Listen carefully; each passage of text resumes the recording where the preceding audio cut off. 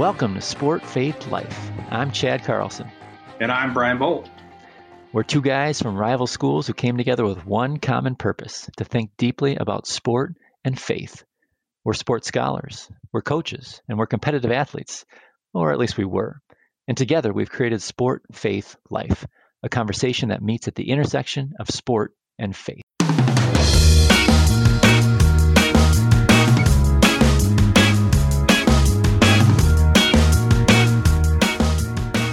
Today on Sport, Faith, Life, we talk with Elizabeth Bounds, who is currently pursuing her PhD in Baylor University's Department of Psychology and Neuroscience. Previously, Elizabeth earned her MDiv at Baylor's Truett Theological Seminary, and before that, Elizabeth was a standout two-sport athlete in soccer and basketball at Hope College. Yes, Hope College. Elizabeth's research is broadly about virtues, character development, and spirituality in sport, making her an excellent choice for a keynote address at the Third Global Congress on Sport and Christianity at Ridley Hall in Cambridge, UK, just a few weeks from now. We have so much to talk about, so let's get started.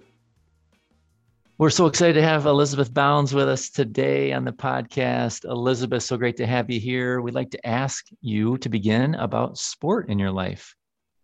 So happy to be with you guys. Thanks for having me.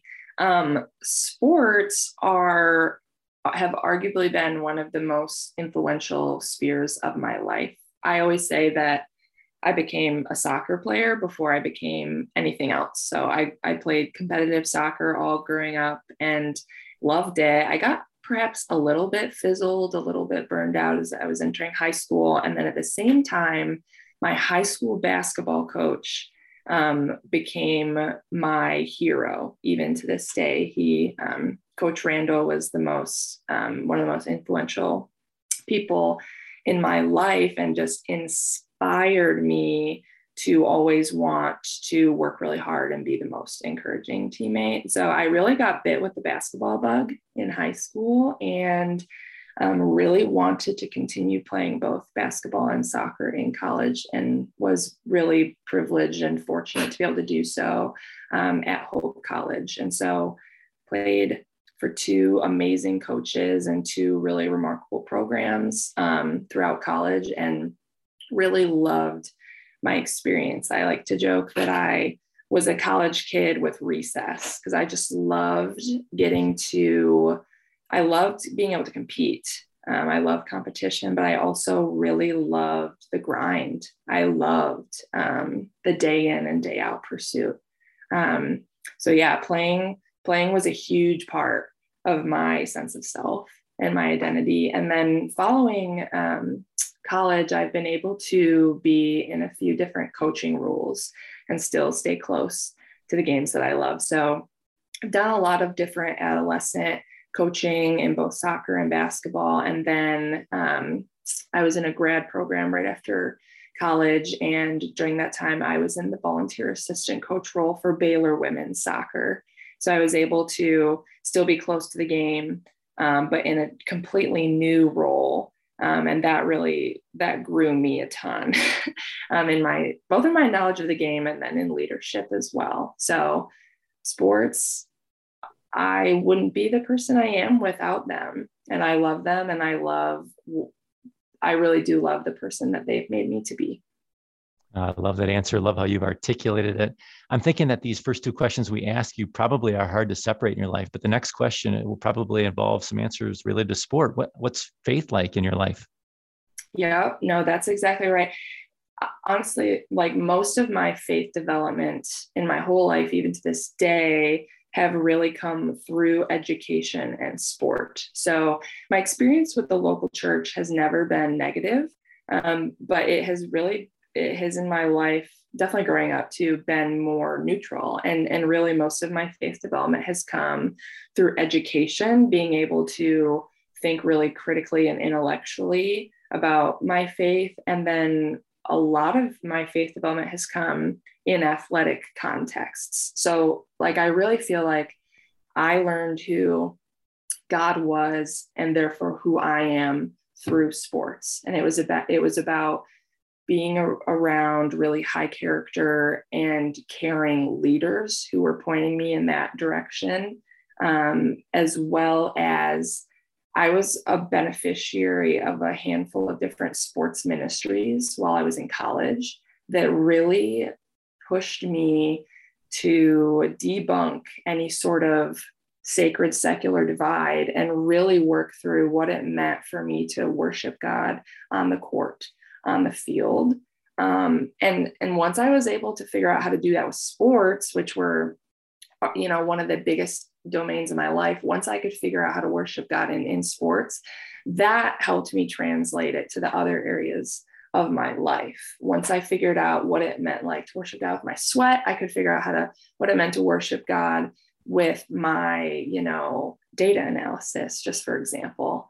So sports have been not only so impactful for my sense of self and my character and my relationships and so many areas of my life, but it was really a really big area where God met me and continued to mold me and was really faithful to me and really was teaching me who he was and therefore who I was through sports.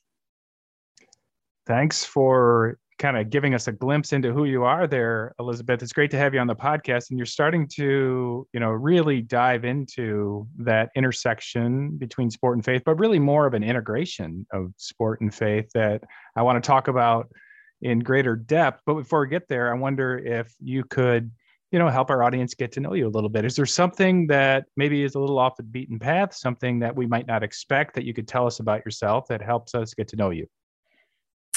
Sure.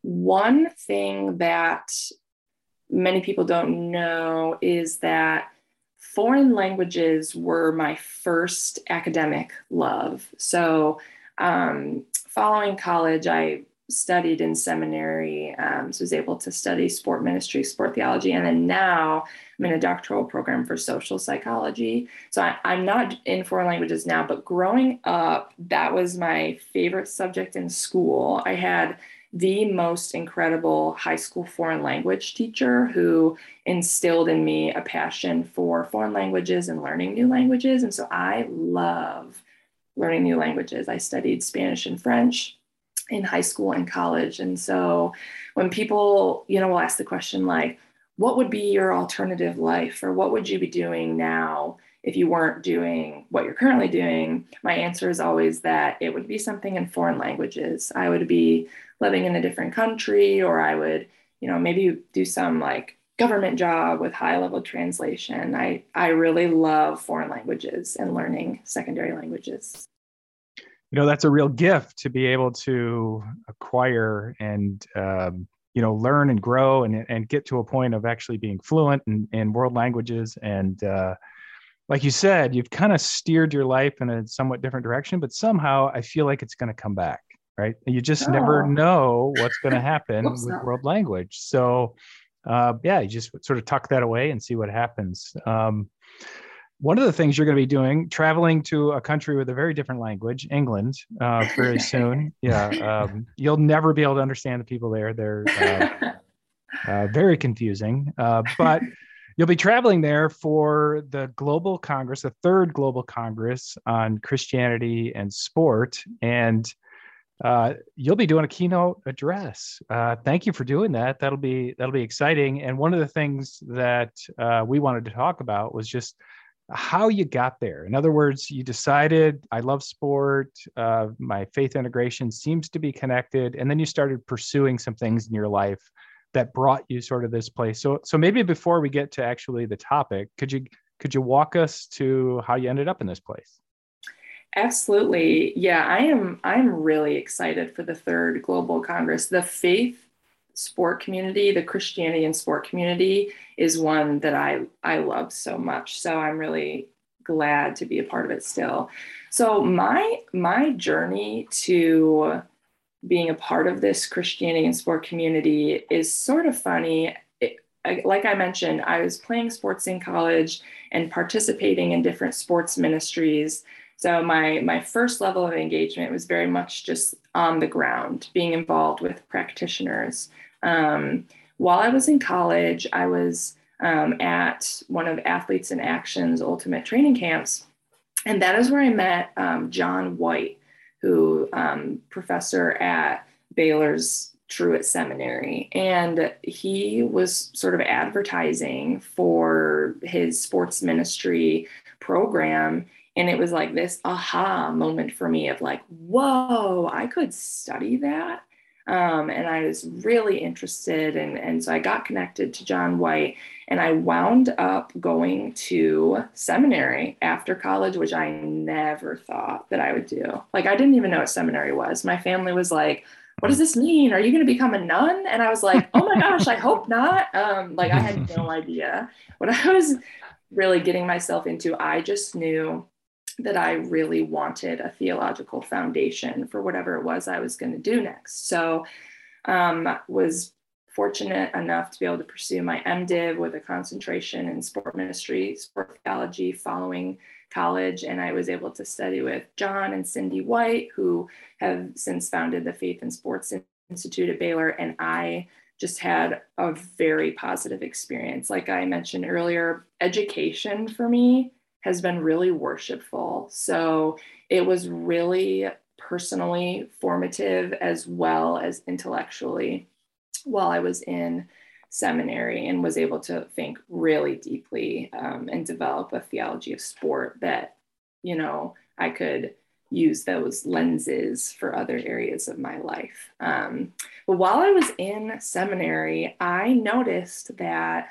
the questions that I was most curious about were the ones that weren't getting answered that often. And they were really theological, anthropological questions like, well, what is the human person? And what are the parts of a human person? And what makes up a good person? And how does a person become good? And theology absolutely touches at those questions. I was really interested in areas of like spiritual formation and discipleship while in seminary. But I kind of realized that I needed to probably circle back to psychology. And so since then, I have started a doctoral program in Baylor's Department of Psychology and Neuroscience. And I study in a lab that does social psychology and personality psychology, sort of honing in on positive psychology. And so I study with Dr. Sarah Schnittger in her Science of Virtues lab. And we're really interested in measurement, development, understanding antecedents and consequences of virtues, how to develop them in diverse populations, as well as spirituality as well. So I just feel like I could pinch myself every day. Like, I love the context I'm in of getting to really still lean on my theological training and use that as a lens and a foundation, but am now in a context where I can learn different methodologies, different empirical methodologies to answer specific questions about humans and how we can be good and how we can pursue flourishing. So that's a little bit about my journey post-college and the way that I'm so fortunate to still be connected to the Christianity and sport community.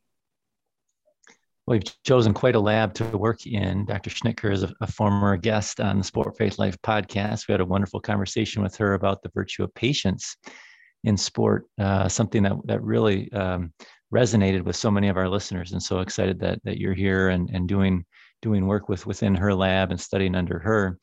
I wonder if you can speak a little bit more to the research that you're specifically engaging in as you go through this program. Yes, I love getting to work with Sarah. She is just one of those really great leaders where she's like very, very competent, but also really high character. So it's really fun to be learning from her. So a couple of things that I'm involved with right now that are really exciting to me. Sarah is a part of a Templeton grant in which we are looking at how explicitly Christian communities can develop virtues. And so we're partnering with some Christian study centers that are affiliated with secular universities and looking at virtue development in college students longitudinally. And so we're launching data collection this fall, and we're really excited to really examine how being a part of a particular meta narrative that provides you this particular meta identity, how that uniquely influences the cultivation of virtues as well as other outcomes. So that's really, really fun and exciting. Another area of research that I've become really interested in over the past probably 6 months is the contingencies of self-worth literature, which this is going to be really unsurprising to both of you why this is interesting, or probably everyone listening. Like, it's this idea that self-esteem is not actually globally affected by all areas of life, rather that people are selective about what influences their sense of dignity and value, and that there are specific domains in people's life in which they are staking their sense of self-worth. Different areas that have been identified are morality, others' approval, academic competency, physical appearance, etc. But, it's really obvious to me that people in sports are very much staking their sense of self-worth on their athletic performance. And that was really my story. Like, I've heard it say that psychology isn't so much research as it is me search. And that is just really what inspired my interest, is thinking through, oh, wow, yeah, people are really staking their sense of value in specific domains. And unsurprisingly, that's really bad for us. There are a lot of adverse outcomes associated with having contingent self-worth, but pretty much everyone does. So it's a really fun intersection for me to think theologically about self-worth, as well as thinking through psychologically, what's going on here? How can we buffer and cope with these adverse outcomes? So a couple of colleagues and I are launching some data collection this month, looking at how different domains of contingency relate to different virtue and religious and well-being outcomes. So you've opened up a couple of really interesting topics there with both of those sort of explanations of the research that you're interested in. Maybe I'll start with the second one there, and I'm interested in this idea of selective self-worth, and in the world of sport, you're almost saying that at this point it's unavoidable. And as you proceed in sport, as you advance, as you're successful, you're going to have a bit of self-worth, and because of that, you're going to tie that identity, maybe carry over that identity to some other things. I don't know. But you're at the front end of collecting some data on this. And so maybe I'm asking more about hypothesis than proof, but how do we get to the place that we can actually engage, right? I'm going to engage, and I'm engaging in a competitive environment where success is going to be rewarded, right? I'm in that space, and that is going to have an effect on me. To stop it from having an effect on me seems to be pretty futile. What are our human strategies in that space, or what? And maybe I'm oversimplifying it, but I'm trying to figure out, like, what options do we have other than withdrawal? And maybe withdrawal is the answer. No, those are such great questions. And Brian, you really quickly picked up on the same questions that I have, because really the main driving question behind this line of research that I'm hoping to kick off is, like, having contingent self-worth is, like, pretty harmful for us. So how do we cope? Like, how do we buffer against that? What are the options? So the first thing I want to just point out is that self-worth contingency is distinct from domain importance. So what I mean is that an area of life can be really important for you. It could be important for a variety of reasons, with or without you staking your sense of self-worth on it. So what I mean by that is maybe you have a job and it's really important for you to do well in the job because you are providing for your family, like you need income, but maybe it's not that important to your sense of value or dignity as a person, that you do really well in that job. On the other hand, I think for a lot of athletes, I think that athletes and coaches, athletic performance is both an important domain in that it's meaningful, or maybe it's your actual job, or maybe you love it, it's your passion, or maybe all your friends are doing it with you. Like, it can be important to you, and it is often really a huge source of your sense of self-worth. So domain importance and self-worth contingency, they are discriminate, but we often see in sports that they are uniquely connected. So, like, what do we do with this? What are the options?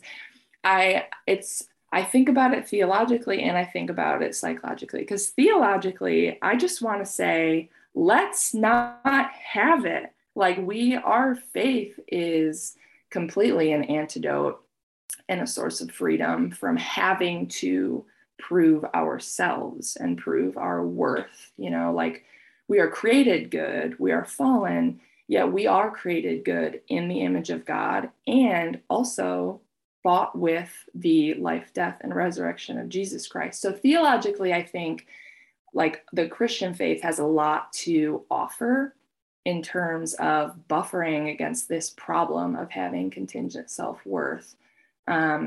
Psychologically, it has been suggested that instead of pursuing the bolstering of our self-esteem, we should pursue different types of goals. So there was this interesting movement at the turn of the century where, like, a lot of psychologists, a lot of social and personality psychologists who study self-esteem noticed that self-esteem was associated with some good outcomes, like good academic outcomes, good professional outcomes.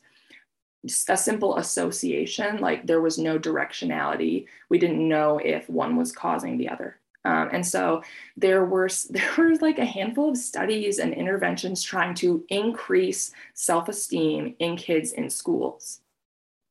And it did not increase success or achievement. So that was really a sign to psychologists of, like, oh, it seems like having, a healthily high level of self-esteem is good and associated with good things, but it's not the cause of success. So having a high self-esteem does not necessarily mean you will be successful in different endeavors. And so there was this movement to try to understand, like, what do we do with self-esteem? Like, should we try to bolster it, or should we just not think about it? But apparently it's good.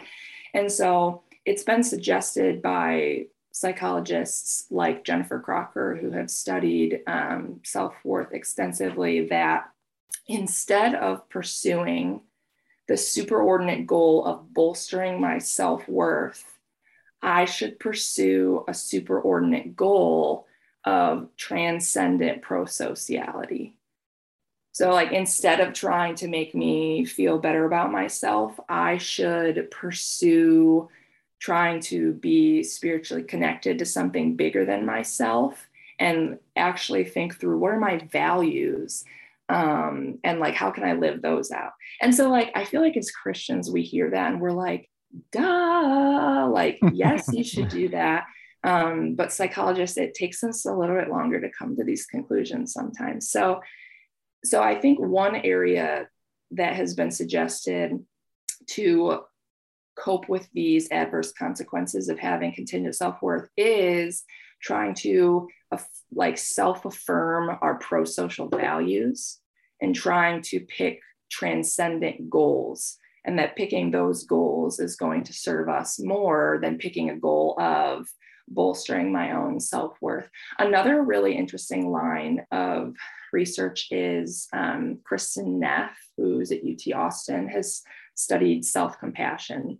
And that's a really different approach. And that approach is essentially saying, I'm going to be kind and accept myself instead of even pursuing a different type of goal. So like that approach is one of self-kindness and thinking through my shared humanity and trying to be mindful and not over-identify with my failures too much. And that I think also is probably a really useful character strength to develop, because what you're doing is you're trying to offer yourself compassion and kindness simply because you're a human with dignity who deserves it, not based on anything that you're doing. So I like how self-kindness sort of directly combats this idea of having to prove that you're worthy of having self-compassion in the first place. So the affirmation of values, the self-compassion are a couple areas that psychologists are suggesting is going to be a healthier approach to understanding self-esteem. As a Christian, I can't not think about this theologically and just really would want for people to derive their sense of self-worth from being loved unconditionally by God. And Jennifer Crocker, who I already mentioned, she developed a measure of contingent self-worth in 2003, and it identifies a handful of domains of contingency, like I mentioned, like academics or being better than other people or whatever. And there is a God's love domain of contingency. And so in the study that my colleagues and I are conducting this month, we're really curious to see how that particular domain is related to certain outcomes. And sort of our plan of attack is we're going to use latent profile analysis to look at how these different domains of self-worth are grouping. So we're using a person-centered approach versus a variable-centered approach to basically look like, are certain people like mostly high in all of these domains, or are they mostly low? Or are some people mostly high in external sources of domains and then lower in internal? Or are some people more or higher in just the internal and sources of domain? And so one hunch that I have out of a couple is that I would guess that people who have mostly external sources of self-worth, like physical appearance or competition or approval from other people, I bet that is related to more negative well-being outcomes. It's just a guess that I have. You don't, like LPA analysis, is like harder to have a priori hypotheses because it's a little bit more data driven, but it is a prediction we have. And then, likewise, I would guess that people who have higher sense of self-worth staked on these internal sources, like God's love for me or my values and morality, or even maybe like family support, I would guess that those are going to be related to better well-being outcomes, and probably, it's hard to say, but like even maybe greater virtue outcomes. Well, that's really interesting, Elizabeth. And it makes sense what you're saying. This feels like, by the way, like not psychology 101. This feels like social psychology 701. Like I'm in grad level psychology classes here, hearing you speak, and I love how you articulate it. And I think some of what you're using this language that probably is unfamiliar to a lot of our listeners, but the way that you're articulating it really sounds like there's something really inherent about Christianity that we can learn from, that we can bring to the table in studying the humanity of psychology, right? And so when you talk about transcendent prosociality, we're thinking about the ways in which I'm thinking about the ways in which Christianity naturally offers something there, right? Something bigger than oneself that is promoting the kingdom of Christ, but also talking about self-compassion as maybe not a competing, but an alternative option. We're thinking about the golden rule and the ways in which we treat ourselves with respect. I mean, that's part of the golden rule, right? Treat others how you would treat yourself. So it's about treating yourself well also, at least in terms of Christian virtue. So I love hearing all of that and the ways in which you've combined your different disciplines of graduate training. And it seems to be leading to some really exciting questions you're asking, and hopefully some really positive data results that will lead to great publications that will make you even more famous than you are already. You talked about self sort of domain contingency and self-worth. And that's going to lead to this next question I have for you, where we want to spend the bulk of our time here hearing about a little bit of a teaser related to what you're going to be discussing at your keynote at the Congress. So here you are as a grad student, as a wife, as an athlete, maybe former athlete, but still physically active, a psychologist, someone with a seminary degree. You have all these different sort of titles that you said began with being a soccer player before all else, which is awesome. So this is an opportunity for you to sort of show your prowess as a speaker. And I wonder if you can share with us a little bit about your thinking related to all of this and maybe a little bit about the topic. Yes. Yeah. Thank you, Chad. Where I'm hoping to go with my opportunity to speak at the Third Global Congress is I want to think about virtue development in sports and what are the key ingredients to that. And I plan to sort of set a foundation in talking about how religion and spirituality are a really unique context for virtue development in the way that they're providing this very particular meta narrative. And then I'm, also going to point out that sports are also this unique environment and opportunity for virtue development, but it depends. And I think the argument that I'm planning to make is it depends on the leadership. Like whether or not sports are going to cultivate virtues in the people who are participating is going to depend on the leadership and the type of culture he or she promotes. And I kind of want to make this argument that leaders have these really unique opportunities to embody and model and also provide opportunities for other people to enact virtues and also provide opportunities to reflect on the enactment of virtues in sports. Like I essentially want to make this argument that like coaches or chaplains or these leaders in sports, even captains, like you are the crux.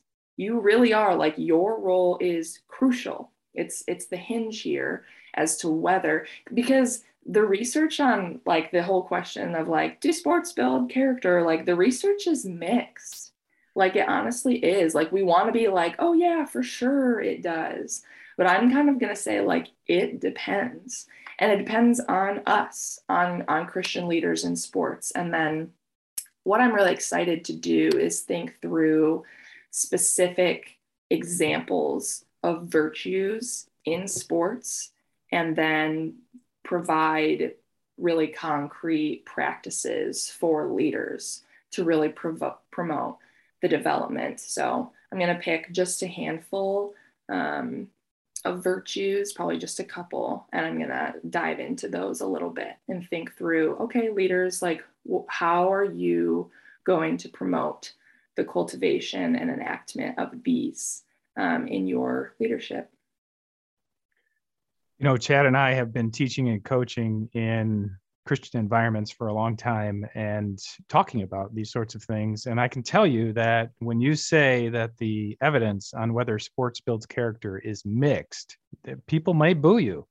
It is a long-held, strongly held belief. And yet, to come at it from a data perspective is certainly helpful.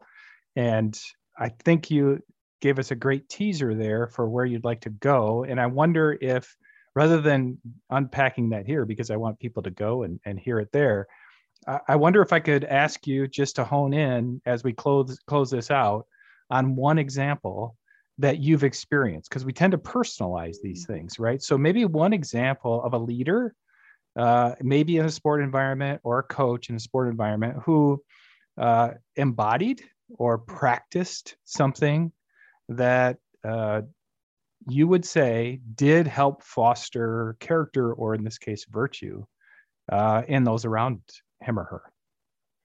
That's a great question. I will talk about, I'm going to give an example of a virtue that I'm not going to talk about in the keynote. I think that would be helpful. But so I want to think about the virtue of accountability, which again, I don't really plan to dive into the keynote, but I think it's a great example to think through. The virtue of accountability, the psychological research on it is really more cutting edge. It's like newer. Dr. Charlotte Whitfleet, who is professor of psychology at Hope College, she has pioneered some of this research in measurement and really thinking through like, what is the virtue of accountability? And it's really this idea of being accountable to specific others and being accountable for certain behaviors of mine. And so one example of like a leader who did this really well, in my experience, was it was my junior year competing in soccer at Hope. And my coach, Lee Sears, decided that she wanted her players to get better at giving and receiving feedback, which is a really key element of accountability. And so what she did is she made these little groups of 4. And once a week, it was like after our Friday practice, she'd be like, okay, get in your quads. It's time to hold each other accountable. And what she asked each of her players to do, and she wasn't a part of these quads, like she wasn't hovering over us, we were doing them on our own. She asked, it's a group of 4, and 3 people would tell, one other the things that player were doing well on the field. So providing some positive feedback about what was going well, and then also offer that player suggestions for improvement on the field. And so I played center forward. And so, for example, my teammates might say, hey, you've been finishing well in the air, or hey, you've been really vocal and that's really good. You need to keep doing that. But they might say, when you receive the ball with your back to the goal with the defender on you, you should start playing quicker. Or when you receive it like that, you need to take your first touch this way so you can find this midfielder. And it was just an opportunity for all of us to practice giving and receiving both positive and, critical feedback. And I really think that helped us as a team really get used to accountability, because we were doing it every single week and we were flexing and strengthening that accountability muscle, being accountable to each other for our own performance on the field. So I think that's one really great example of a leader who was really intentional about trying to cultivate a certain character strength in her team.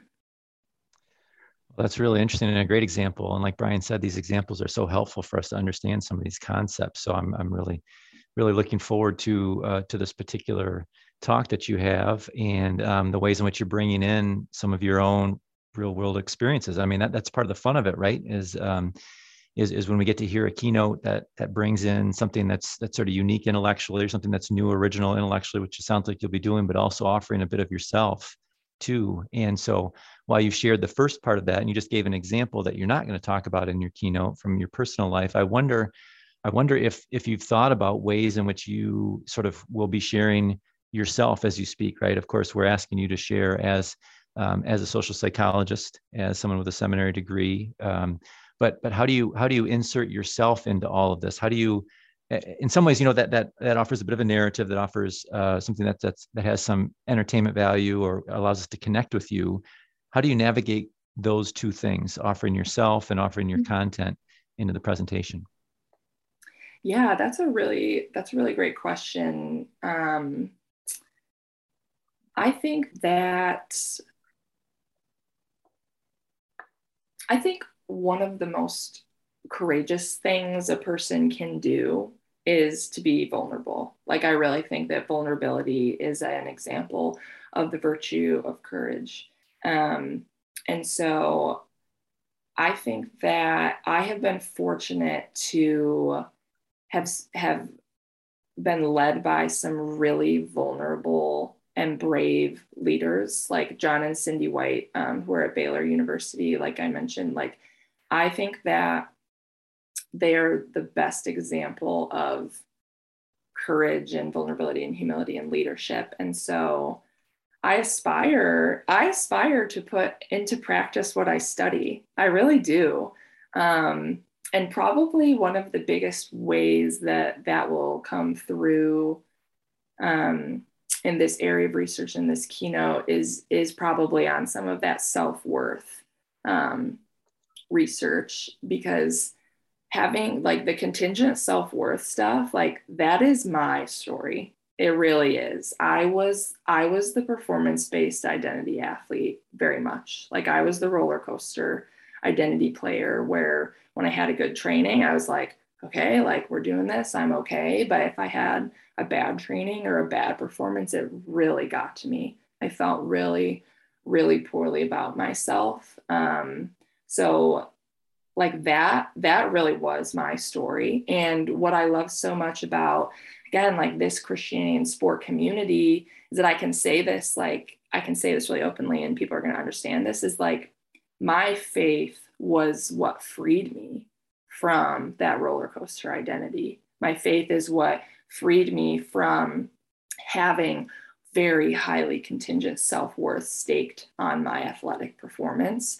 And it was just this message of like, it's not about me. It's not about my success. Like, my success is not what's giving myself value and worthiness. Like, really, it's less about doing, and it's more about accepting the gift of being unconditionally accepted and loved by God. And so I love that I'm able to be in a space where I can intersect those ideas, this psychology of contingent self-worth with this theological perspective of God knows us all the way, and despite that, really loves us and accepts us no matter how good, no matter how poorly we perform. Well, amen to that. Thank you so much, Elizabeth. This has been a great pleasure to get to know you a little, to hear a little bit about your journey and also the things that you plan to talk about at the Third Global Congress on Sport and Christianity, which will be in Cambridge in just a few short weeks. And so we're looking forward to seeing you in person there and interacting with you. And we are also looking forward to interacting with many people around the world that will meet us there for the Third Global Congress. Thanks so much for spending a little time with us today on Sport Faith Life. Thanks so much for having me, you guys. Really enjoyed chatting.